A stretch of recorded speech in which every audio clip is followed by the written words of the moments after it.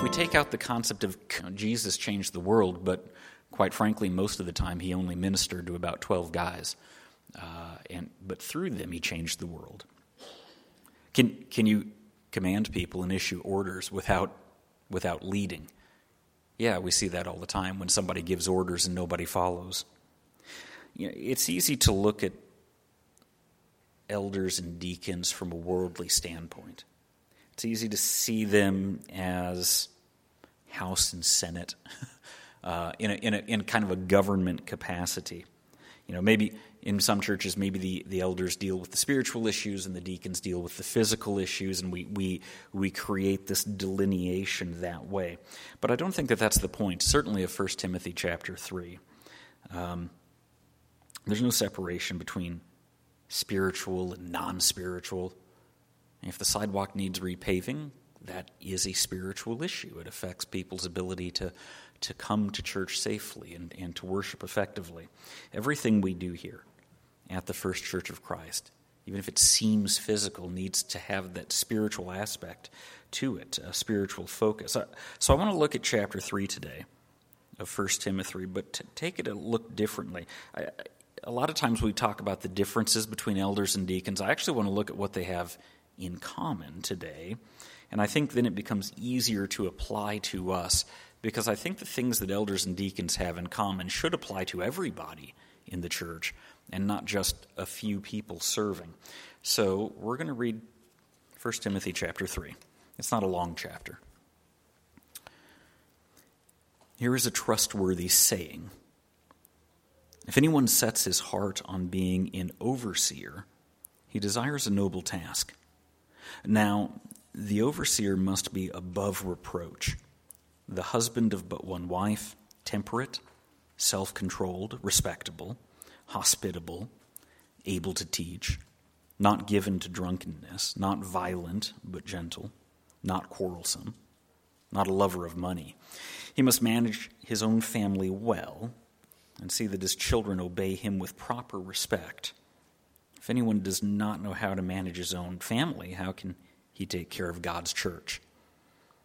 He must not be a recent convert, or he may become conceited and fall under the same judgment as the devil.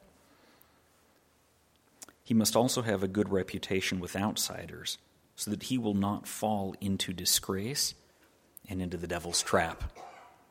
Deacons likewise are to be men worthy of respect and sincere, not indulging in much wine, and not pursuing dishonest gain. They must keep hold of the deep truths of the faith with a clear conscience. They must first be tested, and then if there's nothing against them, let them serve as deacons. And in the same way, their wives are to be women worthy of respect, not malicious talkers, but temperate and trustworthy in everything. A deacon must be the husband of but one wife, and must manage his children and his household well. Those who have served well gain an excellent standing and great assurance in their faith in Christ Jesus. Although I hope to come to you soon, I'm writing you these instructions so that if I am delayed, you will know how people ought to conduct themselves in God's household, which is the church of the living God, the pillar and foundation of the truth. Beyond all question, the mystery of godliness is great. He appeared in a body, was vindicated by the Spirit, was seen by angels, was preached among the nations, was believed on in the world, and was taken up in glory. So the first thing I would say that this text does, God addresses the call of elders and deacons. Both elders and deacons have to be called to the position. They may begin advertising. I used to think that Christmas was the day that just felt like we just advertised forever. It feels like Christmas has only been gone 6-7 months, and we start advertising for it again, right? It's just earlier and earlier. It used to be, you waited until after Thanksgiving, and then it started inching forward, and now they're selling Christmas stuff before Halloween. But that has been eclipsed by our election cycle. the next candidate hasn't even had the chance to be installed before people have started campaigning against him or her. We have major national elections every 2 years, but we campaign for 22 months before that election. They just go on and on. I don't know if it's always been that way, or I've just noticed it the older I've got. We see part of the problem with elections is and sometimes we see the same actors again and again and again, and we wonder if it's really about public service. I think for some people it's about power, and I think for some people it's about money. And I'm not saying everybody is that way, but we all know that there are some people that it's more about power and authority and command than it is about making the world a better place. Now, some people, I think that they really do have the heart of a servant, and we have to wade through that, don't we, with elections? We try to look for the people that we think are going to be true civil servants, and they're not in it for the power. When we talk about the church, and we talk about leadership in the church, it can only be about service. It can never be about the power and the command and the authority. It's not about getting a person getting their way or making a name for themselves. When we talk about church leadership, we're talking about serving the flock of God. I'm reminded of the prophet Zechariah, who vividly describes being a shepherd and serving a flock that hated him, and yet God commanding him to do that anyway and to take on the lowly life of a servant shepherd. The first question should be for anybody who feels that they should be in a position of, we'll use the word authority, a position of authority in the church. Do you feel the call of God? That has to come before even if we want to do it.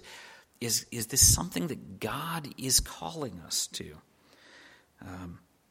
We don't make someone an elder or a deacon and then hope that they live up to the task, hope that this person seems like a commanding figure. We sure hope God's behind it. That's got to be the very first thing that we ask. Leadership is part of it, but God's call to the person is the very first thing that we look at. In the case of deacons, it says that they are to be tested. Well, who tests them? Is it a Scantron test? Is it a number 2 pencil and fill in the dots? No. The elders would look into that. If the elders see the call of God, the church should be able to tell who's being called for the task. I'm grateful that for the 2 churches I've served in, the attitude of the leadership has not been let's pick leaders and pray that we're picking the same as God is picking, but more along the attitudes of let's look into what God is already doing in people's lives and let's get on His page, rather than let's make a decision and pray that God ratifies our decision. People who are called to elders and deacons in any ministry position in the church, we don't have to focus just on those 2. The prayer is that we can see what God is already doing through people to work in His church. God's call needs to be evident in our lives. I've seen too many churches where people have said, this person, boy, wouldn't it be great if they were a little bit more involved in the church? Let's make them a deacon. And then now that we've appointed them to this task, maybe they'll start coming every week, and maybe they'll get more involved. And that is so backwards from what we see biblically. There's nothing like that. And I'm horrified at how many churches I've seen have taken that attitude through the years of if we make somebody in this position, maybe they'll live up to the task that this position requires. This is why it's important to see God's call and see who God is calling for positions within the church. Are they called to serve? Elders are called to serve and equip the flock, not lord it over people, not boss people around and micromanage. Deacons are also called to serve the flock. They're not junior elders. It's a different task of ministry. And ministers, all ministers, and this is not preacher, elders, deacons, I remind us all that the word minister means to minister to the needs of people, to serve. Whether preacher, elder, deacon, musician, Sunday school teacher, hospitality, so many ministries.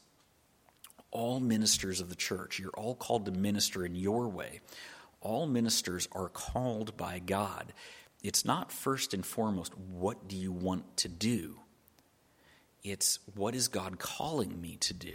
And if it becomes self-focused, if we're first and foremost concerned about what we want, if we're true Christians, we look at what God wants us to do by His grace and not for our pleasure.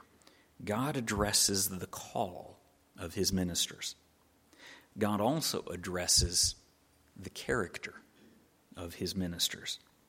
One of the biggest frustrations of preachers for 2,000 years has been that there's not a great job description of deacons. Elders is a little weak, but for deacons, just bluntly put, we know that the church is to have deacons, but it is very difficult to say what a deacon specifically is called to do. The church has debated this for 2,000 years and will continue to do so. In Acts chapter 20, we read that elders are overseers, are shepherds. That helps. 3 different titles for the same position that are used, certainly in Acts chapter 20, interchangeably. And if we use elder and overseer and shepherd as not just titles but job descriptions, it can help us narrow down on the ministry task of elders. Deacons is tricky. Philippians chapter 1, verse 1 mentions them.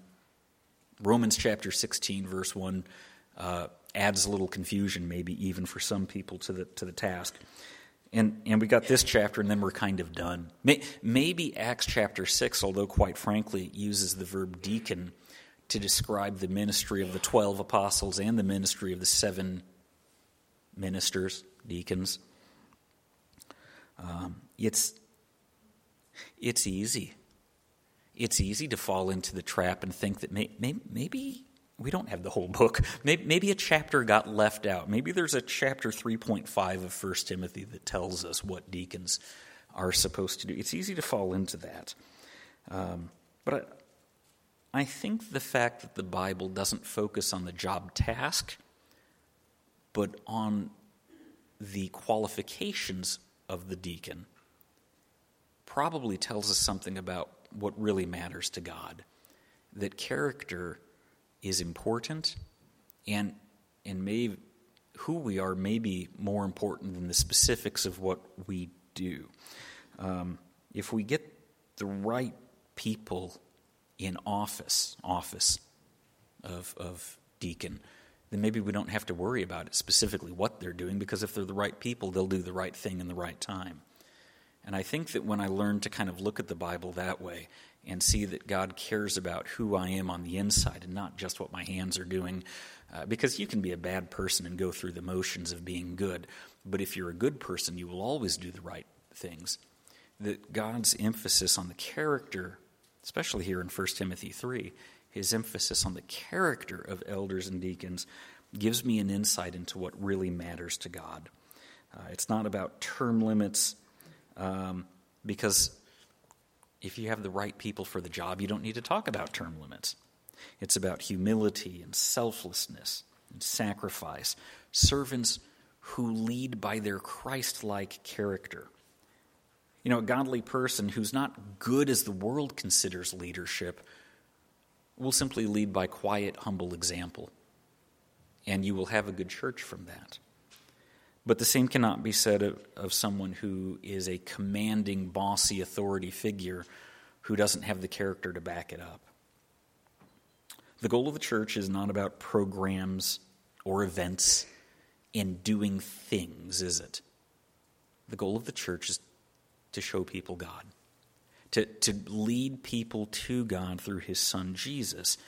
And in his foolishness, if I can use the word that Paul uses, In his foolishness, God has left that ministry in our hands. We imperfect people to be examples of what it means to be Christ-like. The job description of servants is not as important as knowing that they are godly in their character. And then that doesn't apply just to elders and deacons, does it? That applies to all of us. We're all called to be Christ-like in our attitude. That's the call. Elders and deacons should set us an example of that. And I think that that's a very high calling, to set an example of Christ-like character. But it's not just for them. The church would fall apart if that's the only people that are acting Christ-like. We're all called to do that. This is why recent converts make bad elders and bad deacons, and why deacons need to be tested in their work. New converts are great. We love new converts. We want new people, and new converts have an enthusiasm about them that's a delight and can be infectious. We remember, some of us, when we became Christians, and we were excited and we were ready to win the world. And in fact, statistically, most evangelism is unfortunately done in the first 2 years that someone is a Christian. For the first 2 years, they love sharing Jesus, but then he kind of becomes old hat, and we kind of quit. And so there is a wonderful enthusiasm that new converts have.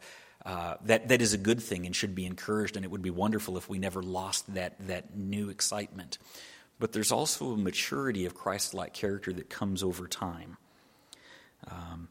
There's a humility that comes from the long struggle of trying to follow God day after day, not always succeeding, and learning from our mistakes. If in your mind you got it right, and you know what you're doing, then I'm not sure that you have the humility to be a leader within the church, called to a position of this. It's tough, because sometimes it's easy to think that what God cares about is head knowledge. You can have this book memorized. I've got a friend back in Illinois. He left the faith, and I find that very, very tragic. But before he left, man, he knew the Bible well, and so he still knows the Bible really well. He's not a Christian, but I would put him up in Bible trivia against most Christians I know, and he would run rings around most people. But that doesn't mean that he knows God. Head knowledge doesn't save us. You can know the Bible forward and backwards, and it doesn't mean that you're right with God. It's not head knowledge. It's heart knowledge when we put it into practice. And we work through the tough question of what does it mean to be Christ-like. That's what Christian maturity is. This list of qualifications that Paul gives us is not exhaustive. It's simple, but it's simple in a tough way, because you can kind of sum this chapter up, be like Jesus, and that just kind of makes us groan, because that's not always easy to be like Jesus. Jesus responds to the world in ways that are not natural. They don't come easily to us. The turning the other cheek, the always acting in humility and grace and forgiveness isn't easy, but it's what we're called to be. One of the other things that God addresses through Paul is the home of the elder and the deacon. And there's a lot of emphasis here on their home life, isn't it? A surprising amount.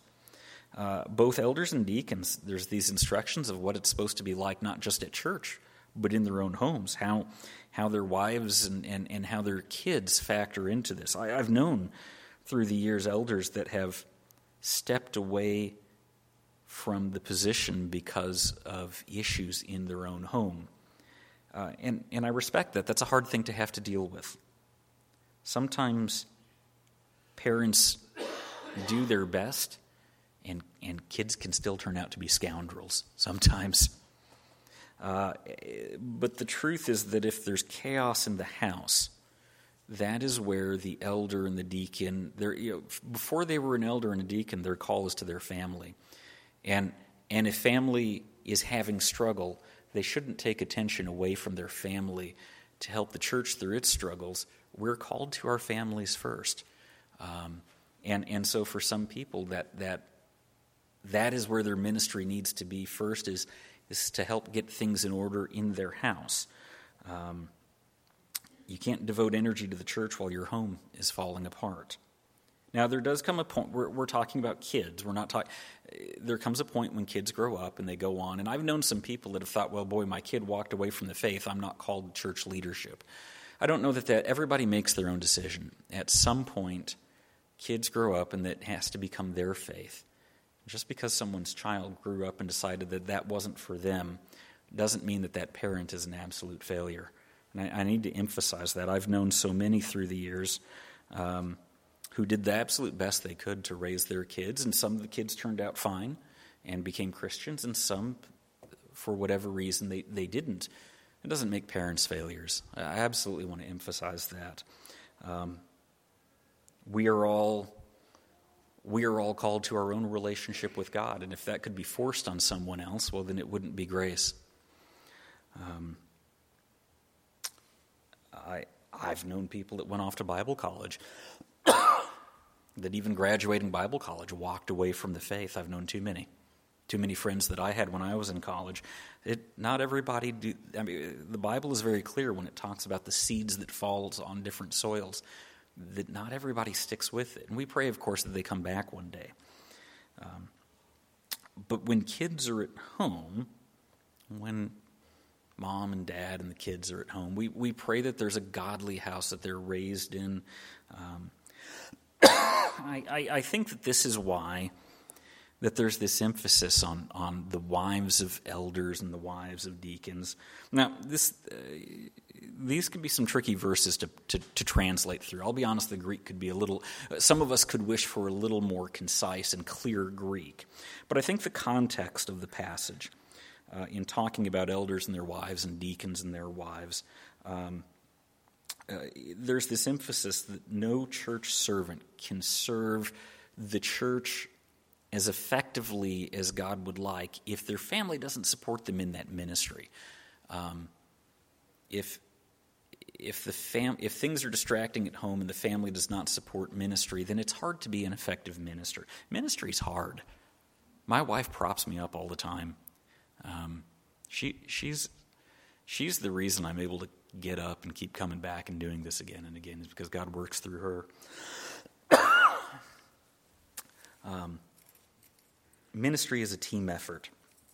The family of a church leader must support the ministry of God and the servant of God. And the final thing, if my voice will hold up to the end, the final thing is that God then turns around and addresses the entire congregation.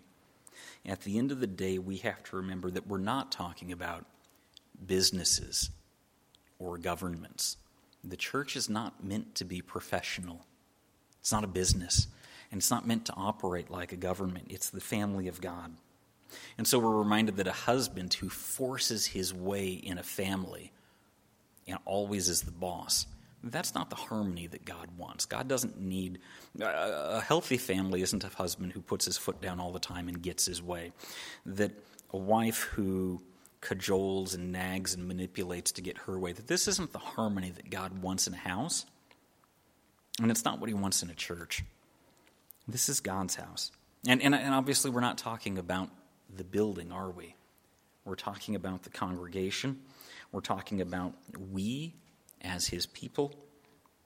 God wants his house taken care of properly, harmoniously, biblically, Christ-like, and for whatever crazy reason, God has left his perfect bride, his bride that is being made perfect, in the hands of us, some very imperfect people. And that seems pretty crazy to me, that he would do that. But that's exactly what he has done. And so it's up to us to do our best with the strength of the Holy Spirit to be the church, to be Christ-like in how we act. God wants his house taken care of. Some families, as my mom once pointed out, some families put the fun in dysfunctional. And there are some families out there that have some issues. Or again, as I've heard, even some go beyond a few issues and they've got full subscriptions. There are some families that the family reunions are awkward. manipulative, backstabbing, not the way that families should operate. Power games and backroom deals that operate like government shadowy agencies. There may be families that do that. My heart breaks for families that have that devious dysfunction in them. But the church should never be like that, should it? God doesn't want a dysfunctional family. He wants a happy, healthy, loving family that draws close to him. A place where people can mature in Christ and through Christ draw closer to God. That's the call of the church. We don't have the full job description of elders, and I'm not sure that we have any job description to speak of deacons. But I don't think that God's goal was to be vague. I don't think that things were left out. I think that God emphasized through Paul what mattered to him. It wasn't vague to Timothy. It wasn't vague to the church in Ephesus. This list was, I don't think, so much to be a job description for the elders and deacons as it was a letter for Timothy to share to the whole church on what kind of people we are all called to be. The importance of godliness, of Christ-like character. And that's not just an elders deacons thing, is it? That's all of us as ministers of God. Our hymn of invitation today is hymn number 322. You know, the difference between a growing Christian and someone that isn't growing in Christ, the difference is service. It's not about showing up at church and being an audience.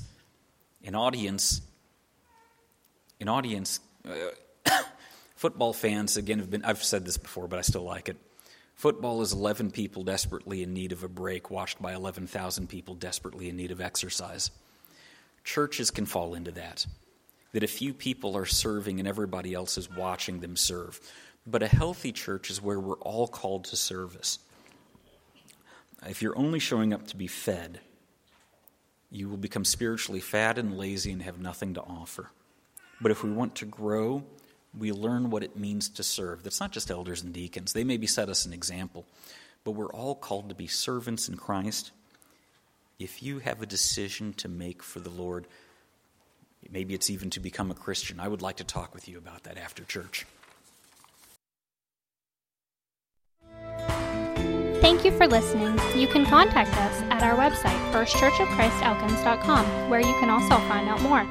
Have a nice week.